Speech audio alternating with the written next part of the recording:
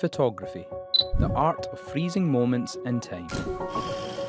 The history of photography is the history of the technology that made it possible, and the evolution of the camera is for the very first time focusing its gaze backwards, not forwards. So let's get into it. We started with black and white portraits that required people to channel their inner statue, holding a pose for an eternity. Now don't anybody move. Is that gun loaded, by the way? As time marched forward, so did the evolution of photography in pictures. Enter the flashbulb era, where taking a photo sounded like a small, sharp pop. And it was flashy, just like this outfit. Flip forward to a smaller, faster camera. Cameras that could capture for all time a short moment, a memory. Enter the vibrant era of the Polaroid, leading the way with instant photography, a limited number of chances to capture the moments as they went by. Then came the digital age where we all became photographers, no longer for the few who could afford expensive kit and had the patience to wait. Our pocket-sized phone studios meet demands instantaneously, and with the advent of digital manipulation and filters, you can get close to perfection every time. Suddenly, everyone became a selfie connoisseur. This looks quite nice, quite a strong neg. But what about waiting?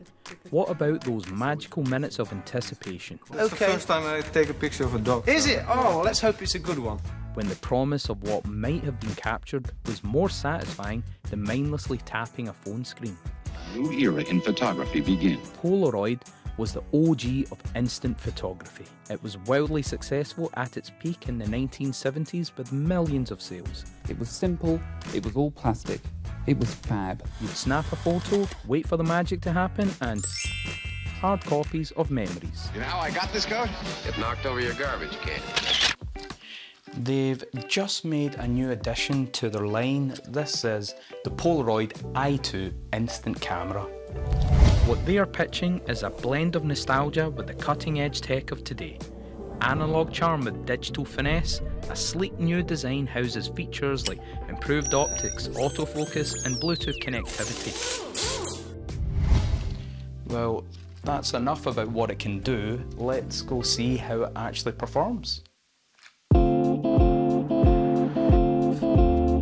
And to help out, I've invited along my colleague, Liv. We're going to have a bit of an instant vs digital comparison, where I'll be tapping on the Polaroid and she'll be snapping on her phone. Okay. Alright, let's square up. Unfortunately, I had a false start. 2 in fact, which isn't the best when you've only got 8 pictures per pack to play with. I mean, I think I've already taken about 5. But it was third time lucky. Oh, and here it is. We need to wait a few minutes. Okay, I'll reply to some emails.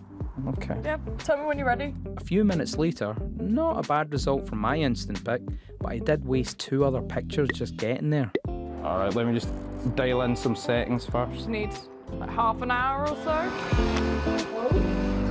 Again. This time the picture got jammed and I had to take yet another one to get this result.